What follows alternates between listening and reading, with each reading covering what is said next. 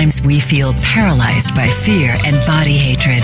In order to feel better about ourselves and live the life we really want to manifest, we have to own up to our difficult feelings and self-sabotaging thoughts and behaviors. We all enter this world naked, and now it's time to feel good naked, no matter what your body size or your life circumstances. This is Feel Good Naked Radio, and your host is Laura Redmond. On this program, Laura will help you become more embodied, self-empowered, and mindful, to take charge of whom you really are and to live the life you deserve to live. Now, here's your host, Laura Redmond. Hello and welcome back to Feel Good Naked Radio. I am your host, Laura Redmond, and I always enjoy listening to the intro to the show, and I pick up on certain words. And today, self-sabotaging thoughts and behaviors, falling in love with a narcissist or being with a narcissist in some sort of intimate relationship, whether it's a family member or a friend or a lover or a spouse, is a crazy experience. And gosh, I've learned so much from this woman that I have today on the show, Lisa A. Romano. She really understands how the narcissist and the codependent have the most perfectly dysfunctional marriage.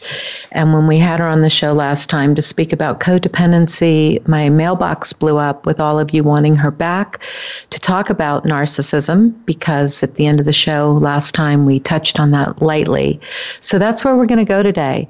And if you don't know about Lisa Romano, she's a life coach who specializes in mentoring and coaching abused adult children from dysfunctional homes who feel stuck in their lives and are seeking to move beyond their painful pasts.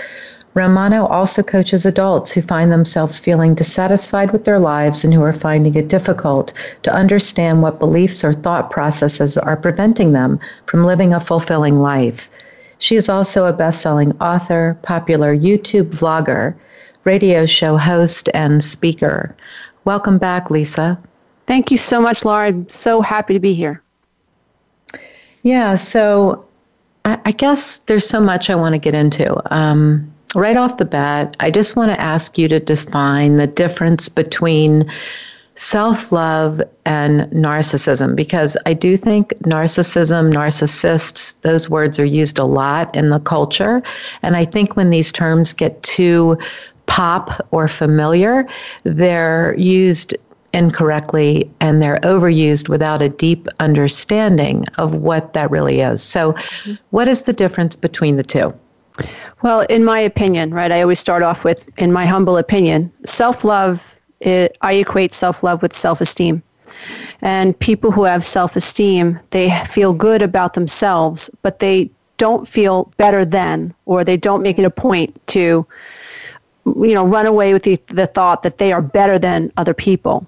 So they're, self-sufficient, they're individualized, they love what they do, they love their life, they're, contributing to society, and they feel good. They have a direction, they have an I, right? But this I isn't to the exclusion of other people.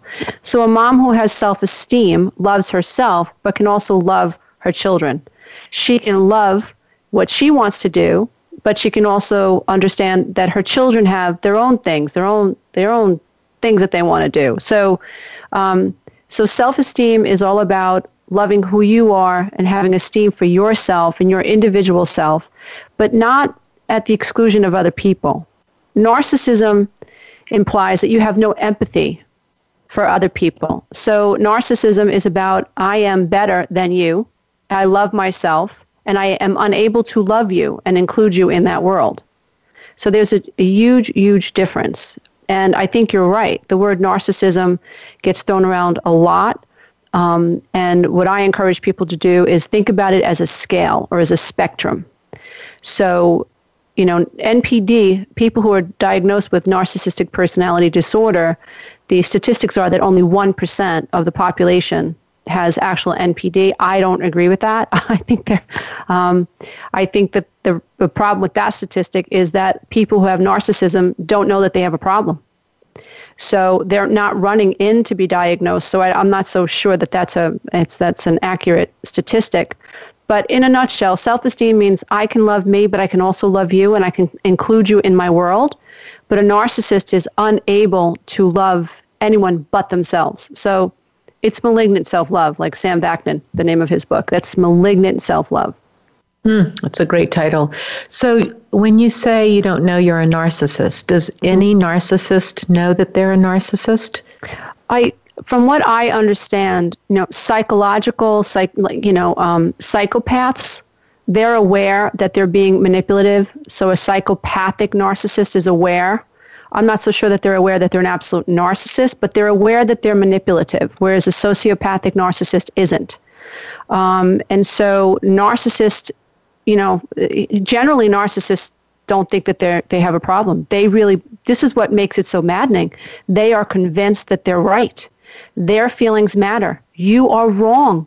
The way you feel is wrong. Your perception is inaccurate. There's something wrong with you. So a narcissist really believes that they are completely within their right. And that's what makes it so maddening, because when you go up against a narcissist, a real narcissist, they are so convincing. Yeah, but I want to get the listeners to understand back to the spectrum that one end of the spectrum is the psychopath that you just referred to. Right. The other end, or the middle, or somewhere in between, I want you to qualify that a little bit. So now we're jumping into what happens in all of our lives, maybe not everybody, but my gosh, I tend to attract narcissists, and I didn't get that till I understood that I'm a recovering codependent. But my point is, when you're looking at this pathology, this thing we're jumping into, where is that on the spectrum? Give us a range so that we're clear to the listeners that's not the psychopath end. This is just what happens with one that has gone beyond normal narcissism or self-awareness. Okay. Well, narcissists are generally antisocial. Some of them are, risk takers to the extreme. They're criminals. And so most of the narcissists that we're going to bump into aren't serial killers. So the average narcissist, or the garden variety narcissist, is, let's say we're women, we're talking about dating men, for instance. A narcissist that we might bump into is somebody who's grandiose, somebody who gives the impression that he's got it all together. And if you listen to him carefully, he's better than everybody else. People who don't like him are just jealous of him. Nothing is ever his fault. Generally, that's what we're going to bump up against, and they'll minimize us. So there is a garden variety narcissist, and I think that's a great term, who is unable to meet you where you are. And on the other end of this spectrum is we've got narcissists that are criminals, that are murderers and serial killers and so on, or they're doing terrible, terrible things and ending up on the news. But most of us are going to bump into a garden variety narcissist who lacks empathy, sees himself or herself as extremely special, and uses a bag of tricks to manipulate people into buying into this false image of themselves. And is not aware that they're doing that, so it's done seductively. Oh, yes, absolutely. Because I think the seduction is what blinds the underbelly of what might be really happening. And so there is great, this is the thing. I think when the narcissist is shining their light on you and you are their desire, you are in their web. I called it a web in a description I was explaining to someone about when you start going into the web, you don't know you're going into it, but you are, and you're entering into a place that is very alluring at first. Oh, yeah. Well, it goes back to, and this is why I do what I do. I want to wake up kind, codependent people who are unaware that they have this need to feel seen. And it's when you happen upon a narcissist, they make you feel seen, and you feel like, awesome. Finally, somebody gets me. He understands me. He wants to know what I think. He understands the way I feel. And you're right. It's very seductive. And oxytocin is flowing, and finally all these wounds are beginning to seal up. They're beginning to close. At least you think so. And that's all part of the seduction, because what a narcissist has to do is, I think of, whenever I think about a narcissist and a codependent, I think about a fishing hook and a fish.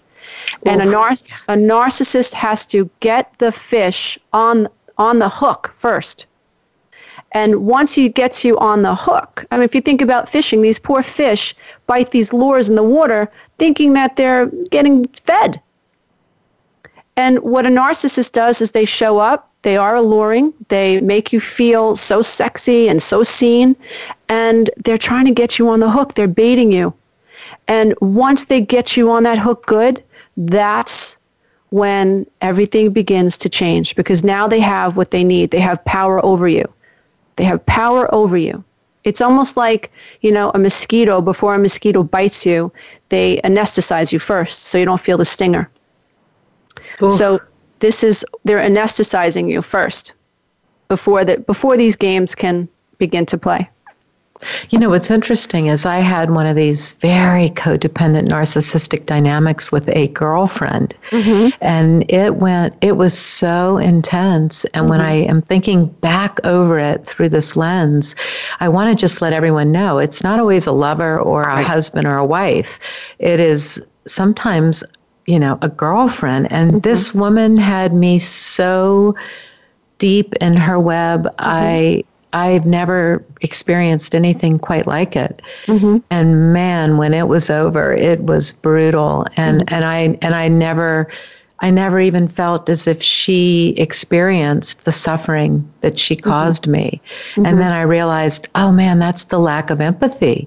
Exactly. And that is so creepy, because then all of a sudden you think, what was that? I thought it was real. I thought it was love. I thought it was connection. I thought it was friendship. Oh my God, it wasn't any of that. Right. Or was it? I mean, in their way of living it out, do they think that's my friendship? Oh, well, it's over and I discard that person, or I never had the friendship because I'm a narcissist.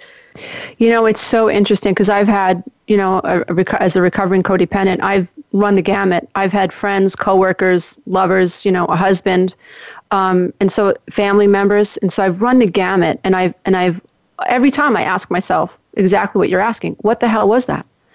And I've come to the conclusion, again, this is just my humble opinion, is that they think they're invested, but they're not. They're unaware that we are in their lives because we're serving a purpose. And the minute we start to buck up against them or question them or hold them accountable, we become, annoying to them. Like, oh, it's just not working anymore, and so it's very easy for them to discard us.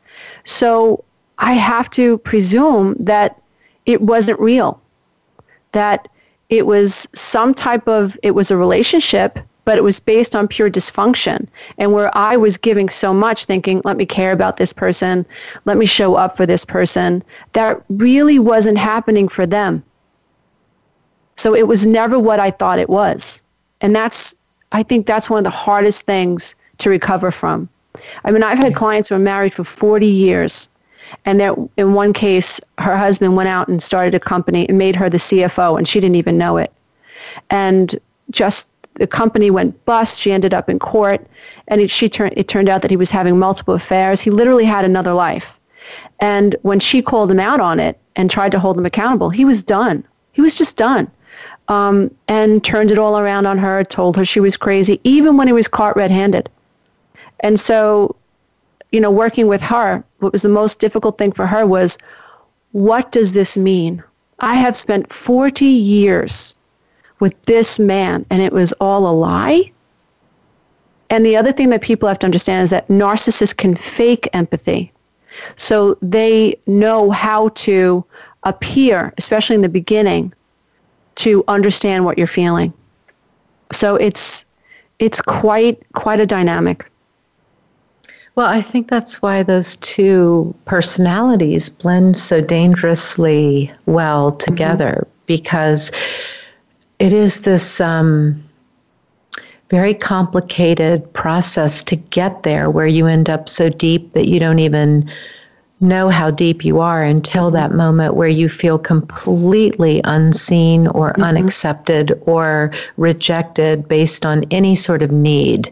So once that codependence starts to say, hey, that narcissist, you're right, it completely backfires. It completely stings. It comes at you like a poison. And then you're like, wait, what just happened? What just happened? I said what I needed. I said what I felt. And I was just made to feel like nothing I said was even possibly accurate or believable. And then you feel crazy.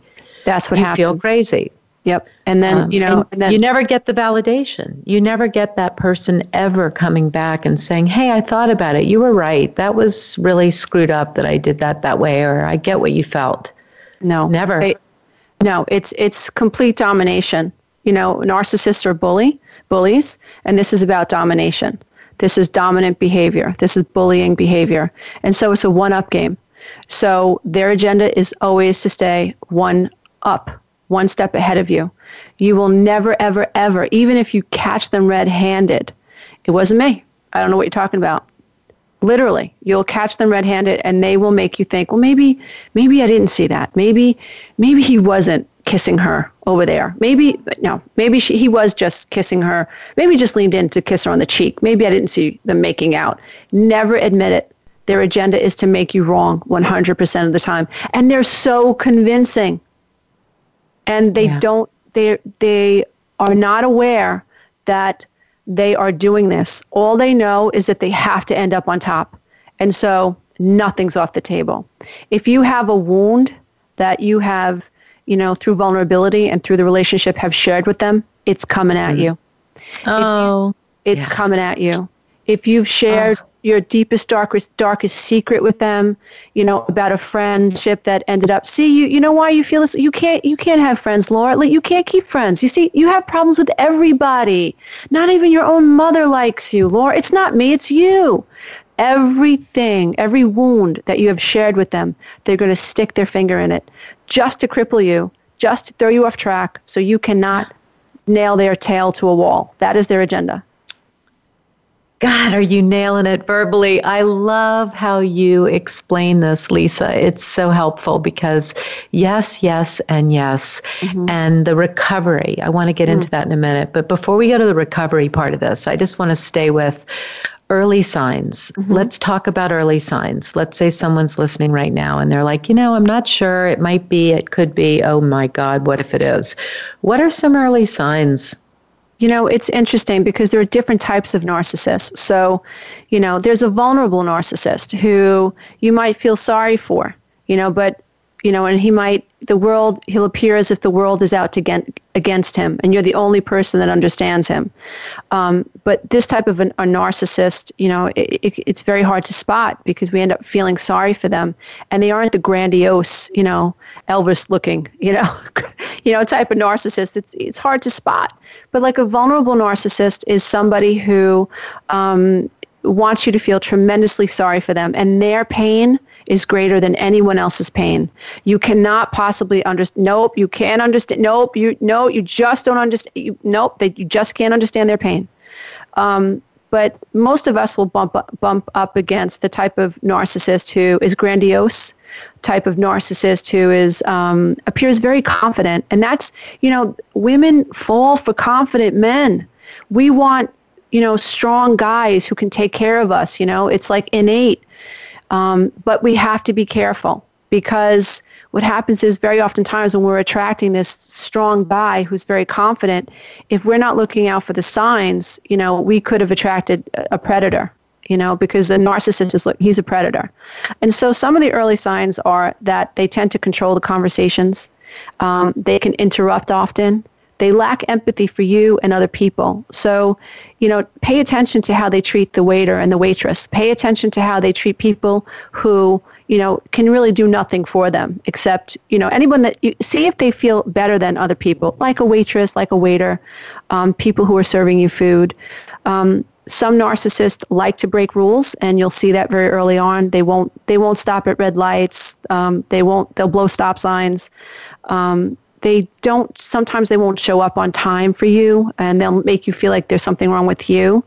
They violate boundaries. They act superior to you and other people. They present with a false image. They'll name drop. They'll boast a lot about their accomplishments, about who they know. They have a sense of entitlement. They can be extremely charming. So if you've bumped into a guy that you don't know and he's telling you how beautiful you are and how sexy you are, if you're dating and he has no respect for your boyfriend, if you're married and he has no respect for your husband, if you have children and he doesn't really care that you have children, if he tries to make you feel guilty because, you need to stay home with your kids and you had a date and one of the kids are sick, that's a sign. They tend to minimize people. They're very passive aggressive. They can be condescending, and they very often twist things. So it's a long list, and depending on the type of narcissist you attracted, they don't all present with grandiose, this grandiosity. They don't all present with that. But me, generally, if we're meeting someone at a bar, let's say, or at an event, when you meet someone, a man who is extremely, extremely seductive, be careful. Be careful, because we want to feel sexy, and when a man makes us feel like we're sexy, it makes us, want him. It makes us feel sexy ourselves. It makes us easier to give ourselves to this person, right? But when we meet someone for the first time, a healthy man is going to want to get to know us. Somebody like a narcissist, no. Their agenda is to get you to believe that they see you this way so that they can take advantage of you in the future. Well, and the girlfriend I alluded to, I'm listening to these qualities of that early signs of, and what I would say about her is she compelled me. The moment I met her, her power was oozing out of her skin, and I was just compelled. I thought, oh my God, who is this? And she presented herself with such a confidence and such an absoluteness. But in truth, she really had no interest in knowing about me. But I was so compelled. I was so compelled by her, I didn't even notice, until I did. But it was this kind of crazy, like falling into quicksand. Definitely. So that's interesting. And then I think, if we take the listener past the early signs, I think most of us, when we realize something's really off balance, I think checking in with balance is sort of a good way to, ask yourself, how am I doing? Like, check in with yourself and say, do I feel aligned? Do I feel good? Do I feel met? Do I feel loved? Do I feel equal? And if none of that's coming up, then you probably are deeply into it, and it's time to start finding a way out. I think the problem that we have as codependents is that it's so the norm for us not to feel seen that we don't even recognize we're not feeling seen. It's so the norm for us to people please that whatever need the narcissist has, we're eager to please it. We're eager to try to fix it. Even if it means being quiet, even if it means, checking ourselves, even if it means toning ourselves down. So oftentimes, codependents don't love themselves. They're not aware that there's this deep need for self-love and self-validation. So it's very complicated, the codependent narcissistic dynamic. But I think what might help listeners is think of a relationship as playing tennis.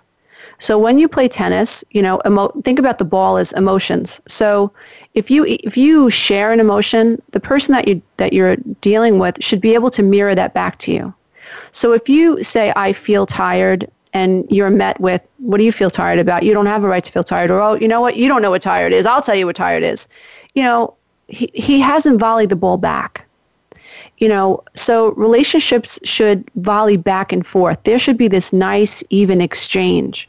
And so if you feel like you're constantly volleying, hitting this ball over the net, and it never comes back, the love never comes back, the empathy never comes back, the affection never comes back. If that's what you're feeling, I think it's time to definitely reevaluate and figure out, and then ask those questions. Do I feel seen? Do I feel this? Because most people a lot of people who are in codependent relationships, they don't have a model for what healthy is. And so got it.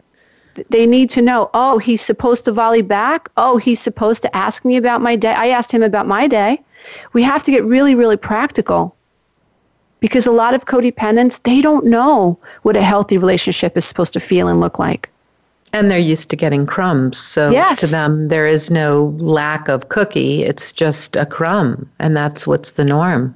And then when you, like you said, when you are so lucky to attract this confident narcissist in your life, the surgeon at the hospital, everybody loves him, and you're his wife, and you get to go to these parties with him, sometimes you settle for that. I'm the lucky one. I go home with him. So we have to really help people understand that, what a relationship needs to look like. I don't care if he's the head of surgery at the best hospital in America. If you're in a relationship with him, your feelings have to matter. You need the tennis ball to be returned. Yes. Yeah. Yes. This is a back and a forth. I care about you. I should know that you care about me. I should not be ignored. Your needs should not be the only needs that are being explored in this relationship. If we go out to the same restaurant that you love, X amount of times a month, then once in a while we should be able to go to the restaurant that I like, even if you don't like it. Boy, what you just said that really hit a nerve was when you said something about being tired. Mm-hmm. And the response being the way you acted that out. And I realized that as a codependent, I have always felt guilty if I'm tired. Definitely. And it's very that common. just struck me. It's like, wow, that is so crazy that I would feel bad for being tired. I should be able to have empathetic reactivity to tired. I realize I don't know that experience like I'd like to. Yeah. And how it feels like it would be to have that party you met is very different than the way a codependent learns to be met or to be loved. You asked, or you were talking about how these different levels of narcissism play out in a person. And one of the things I loved on your codependent show was how you talked about the beginning of a codependent's life, how they learn the language of codependency. How does a narcissist learn the language of codependency as a little person? Where does it begin, and why do you become one? Well, I've read so much about it, and there's some evidence now, recent evidence that's proving that narcissists, the area of their brain that is responsible for empathy neurons is smaller than someone else's brain that has the gray matter is intact. Their brain is of normal size. So there's evidence to prove that there are people who are actually born with narcissism, which is interesting. But people who are created, like codependents are created, what I've learned is that narcissists have had the experience of feeling extremely unseen.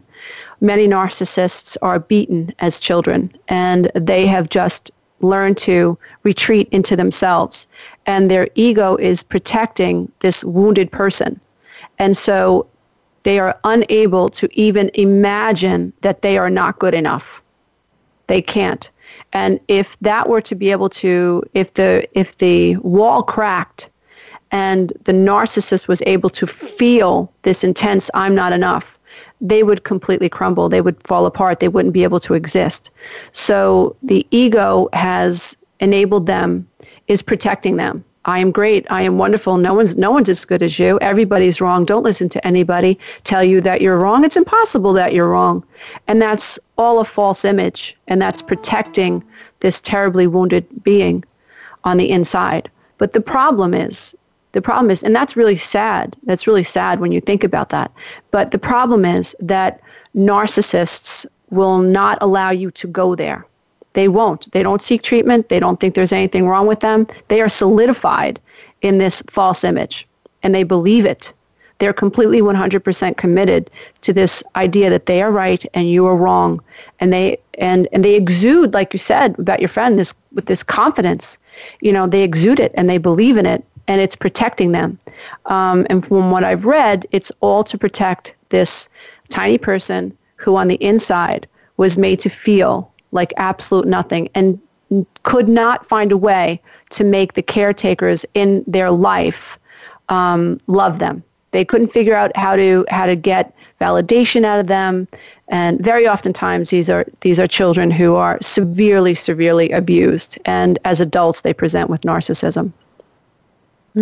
Wow. Yeah, one thing I read this week when I was researching the topic at a deeper level was that it's typically rooted in unresolved and magnified feelings of inferiority and shame. And then From abuse. Went on to, and it went on to say, as a result, they often manipulate and exploit people to fuel their delusions and fend off the threat of depression. Right. Well, which I found interesting. If you think about what's happening is, so you have this tiny little person that's in the middle of this person's soul, and then you have this ego that's like a guard. And the ego's job is to protect that tiny little person from feeling inferior, because those feelings, they're all consuming, and they don't know how to, no one has taught them how to process that feeling of inferiority. I mean, we all struggle with that, but codependents are fortunate in that they can get to a point where they can look at it and they can, hold it like you hold a football. They can say, oh, there's the feeling of inferiority that I've struggled with, and they can get through that, and they can be taught coping skills, whereas a narcissist cannot hold that inferiority in front of them because they have been abused so deeply that it will consume them. It will absolutely consume them. They cannot look at it. They're hardened to it, and that's the way they survive. And so when a narcissist shows up in a room and they're so confident, you're right. What they're doing is they're mirroring this false image, and it is alluring. And what happens is people buy into it, right? Because you give off this certain vibration. And so what they need is they need you to reflect back to them this false image, and that keeps them safe, and that keeps them protected from the real whole within them, which is, I am nothing. Wow.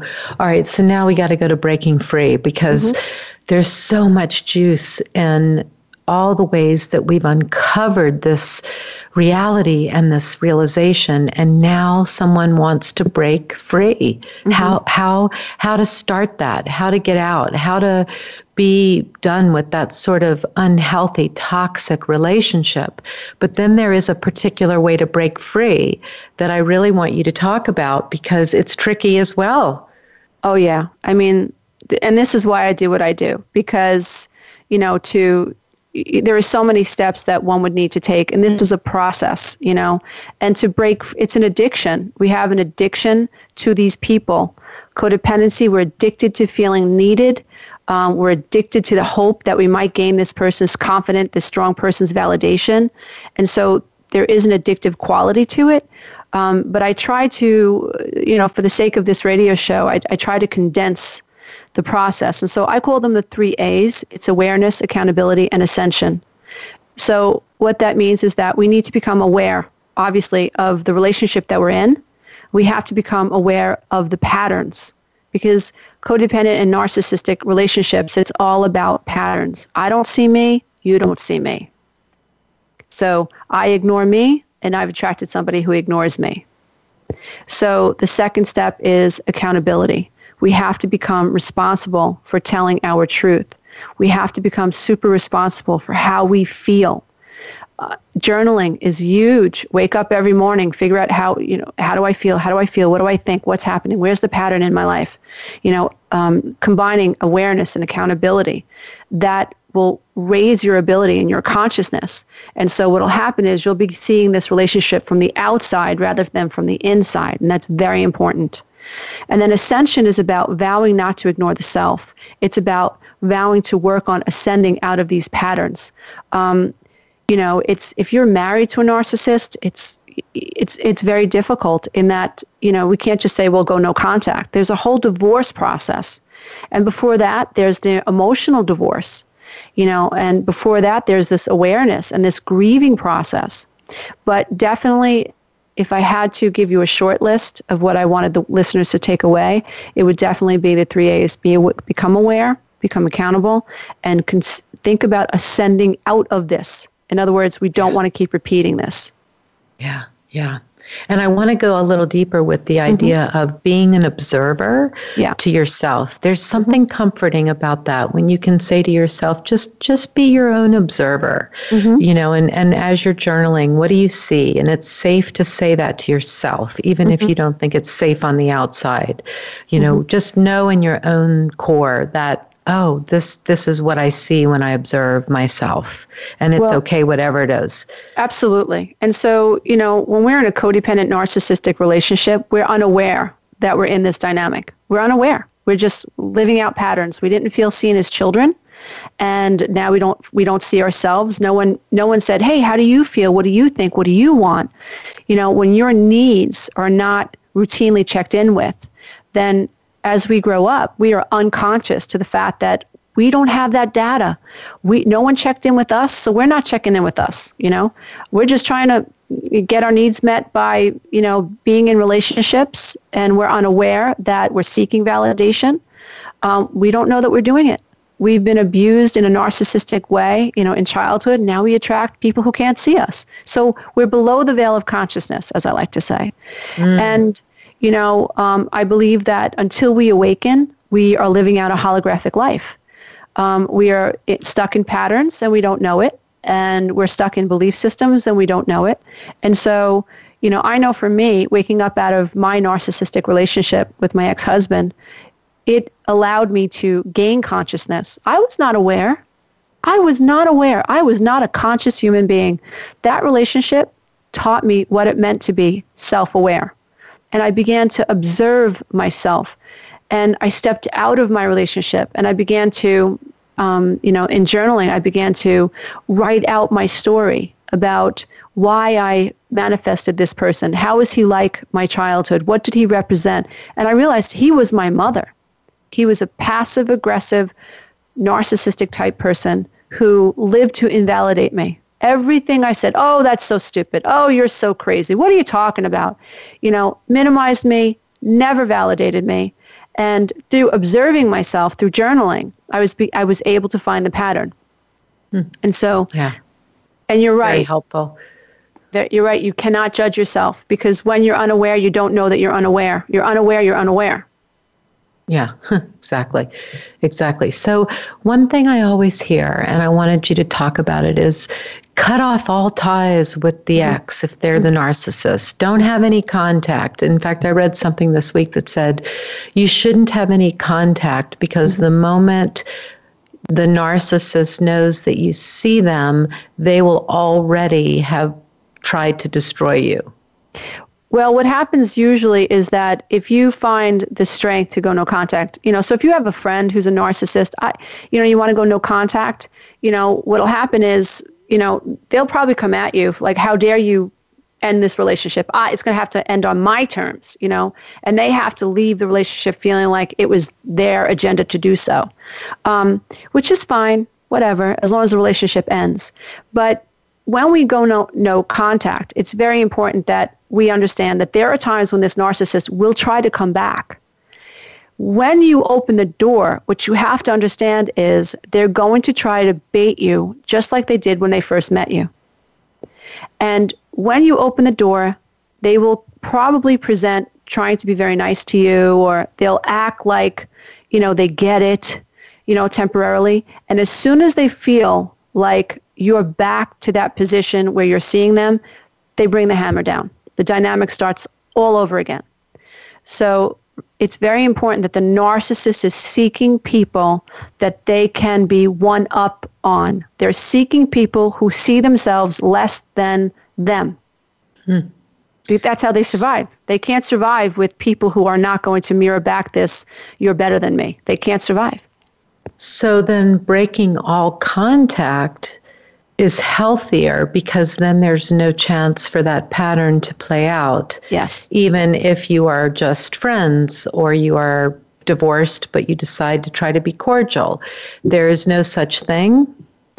I don't like black and white thinking. I mean, I think once you heal, like I can deal with my ex-husband now because I know who I am. I know his game. So if he says something ridiculous, I can just, I'm sorry you feel that way. That's my favorite phrase with him. Well, you know what? You're entitled to your opinion. I'm really sorry you feel that way.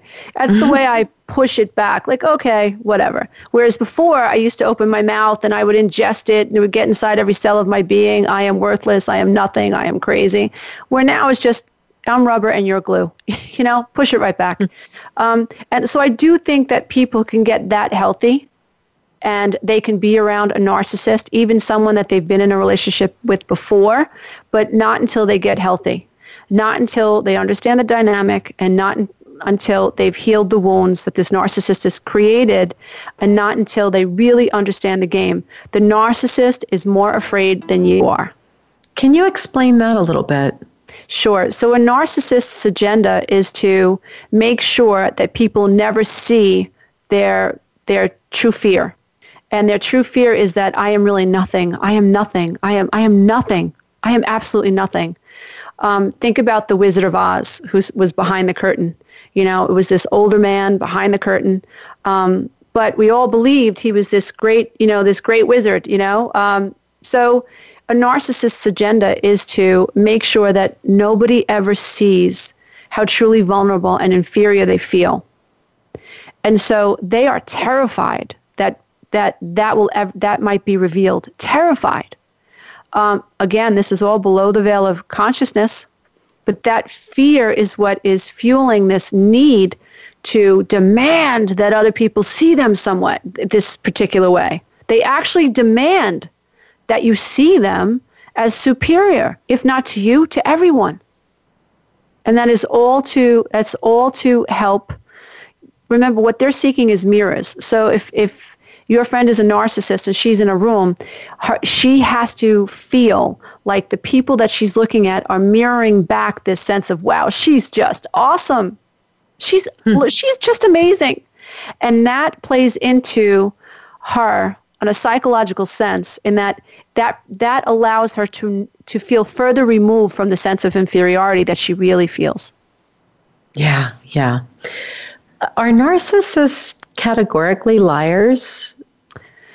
I would lean more towards yes, because they will say anything to not get caught.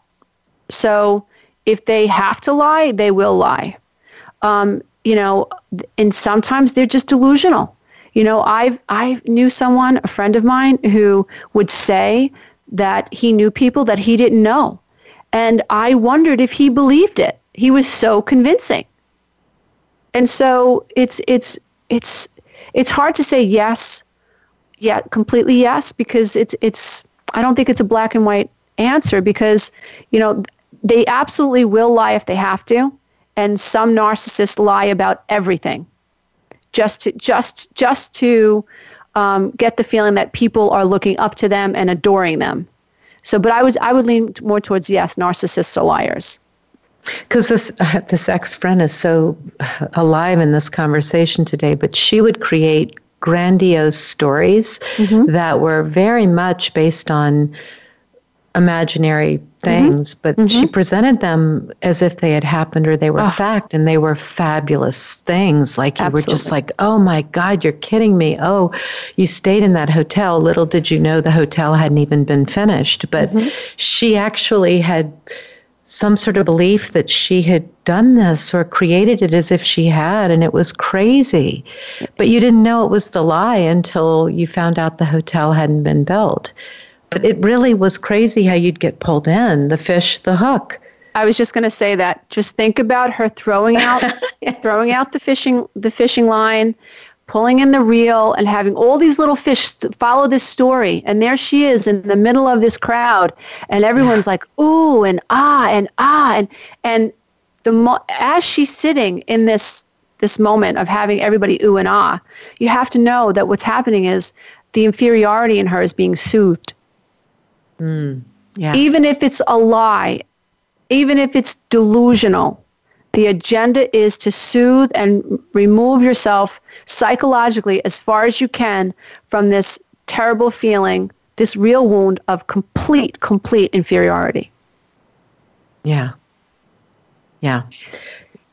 I want to stay with recovery, and I want to stay with breaking free for a moment. Sure. One thing that I think is important in the recovery process, let's assume you're now free from this narcissist, whether fully out of contact or where Lisa described she's come with her ex-husband, which is way down the road. But let's say you are in any stage of recovery and you're trying to figure out where to file this experience in your brain, how to not feel crazy because you've been through it. And I think that's really important to go back to, because when you do get out of it, you look back on it and you do feel crazy. You do feel like, oh my God, what happened to me? Where did the time go? What can I learn from it?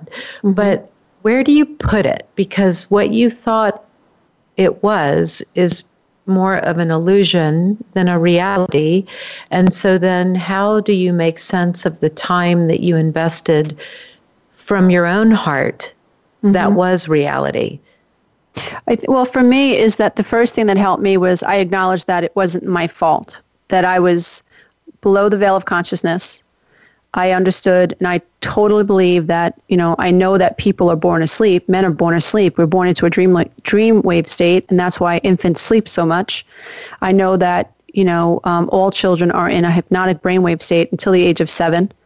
Literally, our parents, our teachers, our caretakers, the authorities in our lives are really our hypnotists. So for me, what I did was I understood that really wasn't my fault. I was acting out what I had been taught. My dad's a narcissist. My mom's a codependent. I was doing what I was taught to do. So acknowledging that it wasn't my fault, and then forgiving myself. And then I have a file in my mind that I call Maya Angelou. And she says, when you know better, you do better. And my version of that is, if I knew better, I would have known better. I didn't know better. And so, we also have to appreciate that grieving is essential. And grieving is, you are going to grieve. Because when you're in a codependent narcissistic relationship, you have such high hopes. You believe in this person, especially if they're extremely confident. They make promises that they never fulfill. You believe in a future that is not going to happen. You see yourself with this friend forever, or you see yourself with this spouse forever. And so you're grieving a future, the future that you're not going to have, which is very difficult to do, but it's necessary. You're grieving the past, and so here you are in the now with all this loss. And then when you start to realize that it was built on fantasy, this narcissist is living and breathing in a delusional world and will leave this planet disconnected from the true self, never being healed. And you got caught up in it, like the Tasmanian devil. You got caught up in it. So I think for what I'd like to ask people to do is just really acknowledge that it's not your fault. If you've attracted a narcissist into your life, then more than likely there's a wound there that created that relationship. Those relationship dynamics or made that relationship dynamic possible, and that's not your fault. Acknowledging that, until we awaken, we follow through with patterns. And definitely, tell yourself and absolutely know that now that you have this information, this is awesome. Because with this information, you can move ahead in the future, creating different relationships. So I hope that helps.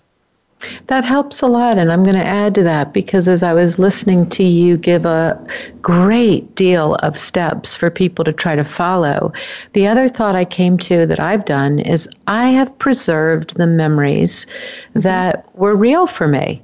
Awesome. And I keep them in a photo album in my mind, not literally, but in my mind. I think I don't want what I thought to have been real that is now tainted to be deleted as I lived it. And so forgiveness after a lot of the grief came forgiveness. And the forgiveness for me was to be able to have the memories that I want to have that were mine, and not to let where it went taint that. And that helps, I think, when there's family involved or children or, marriages are different than friendships. But I think that it all helps to have somewhere you put it that is what it was and it's no longer.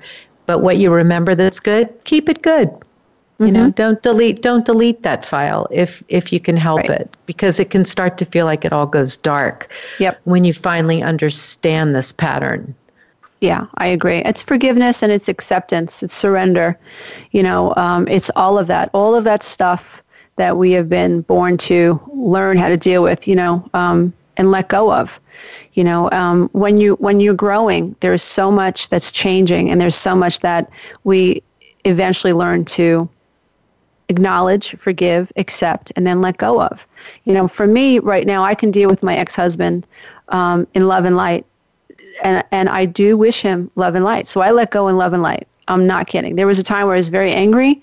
Luckily, I've been able to forgive myself for that, and even forgive him, because I know a little bit about his history. I don't think he shared everything, but I know that there are a lot of deep, deep wounds there, and I understand why he wants to move through life, not tapping into that. But I don't have to be a victim anymore, and neither do my kids. We don't have to be victims of that. And so I wish him well, but I also, you know, I also see him as a bear who's got his legs like trapped in a bear trap. And if you get too close to him, if you get too close to that wound, if you try to release that clamp, he's taking a swipe at you, because he's in so much pain. And so I've learned to say namaste. I see you. I accept you. I acknowledge you. And I choose to live my life this way and away from you. And I wish you well. I wish you well. Yeah. Yeah. And I loved that sentence, because he's in so much pain. And that's been a great one for me to work with too, is, you know, because he's in so much pain. And that's the seed of their suffering. Lisa, one thing I want to tell everybody before we have to go is just how to get support from you on the web and otherwise, but also just to know that this is a process for everybody listening. What I think we've really beautifully done today is shown how all these layers of recovery, whether you're a codependent, whether you're in love with a narcissist, whether you're just getting to the point where you're aware there's something wrong, or you are breaking free and on your way to full recovery. It's a process. It's a practice. Every day you do something to bring you closer to yourself. And I do think that there is great help out there. And one of the this show for me, one of the greatest things has been giving people an environment where they can get information about stuff like this and safely get help. So how do people work with you? Well, you know, one of the things that I've created, you know, I create books and programs and webinars and YouTube videos that I wish were available 15, 20 years ago. Because when I began to understand I was codependent, I was like, okay, yeah, now where do I go with that? You know, I need practical tools. I have to get through the day. I have 3 kids. I'm clinically depressed, you know? So what I've done since I've become aware and created, you know, what I've created, I now create programs that deal with this, that are step related. So I have a 12-week breakthrough coaching program that is geared towards helping people heal from codependency and from narcissistic abuse. And there was a time where I thought that I could create this program and just make it available, you know, 24/7. But I realized that people are healing because I'm involved. So I am involved with the people who take my class. I have a team that I've trained and coached. And we take people on a 12-week journey, like you said, because this is a process. There's an awareness to this. We have to teach people how to become accountable for what they feel, how to talk about how they feel, how to set boundaries with people. And we've got to help people learn how to set goals, because codependents make their life about everybody else's life. So this is a process. So I've created a 12-week breakthrough coaching program. We're in week 5 right now. I'm coaching a class I relaunched in March. You can find out more about that at www.lisaaromano.com. And I have a great Facebook group. Look me up on Facebook. And so essentially, if you want to get in touch with me, that's the best way to do it, through my website. Awesome. And that's the great thing about a good website. I just made mine work in one site, lauraredmond.com, because you click on, you find what you need. And if you want to work in a group, I love what you offer. And I'm a fan of working with people one-on-one. You can find me on the web for that too. Together we are a rock and roll team, Lisa Romano. That's awesome. Yeah, I love definitely. talking to you. I feel like we have a beautiful symbiosis. Sure. Thank you so much for your time today. I wish you a happy holiday. Oh, you too. And again, Lisa, your website is www.lisaeromano.com. And I'll just mention I'm running 5 recorded webinars through the holidays for people who are feeling down and feeling alone, free webinars. And if you look me up on Facebook, you can find out that information. Awesome. And thanks for reminding everybody that you complete you complete you. Yay. Absolutely. Thank you. Thank you. Bye. Bye.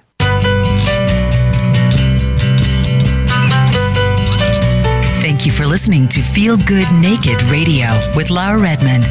Please join us live again next Thursday at 10 a.m. Pacific Time and 1 p.m. Eastern Time on the Voice America Variety Channel. Until our next show, be you and feel great in your own skin.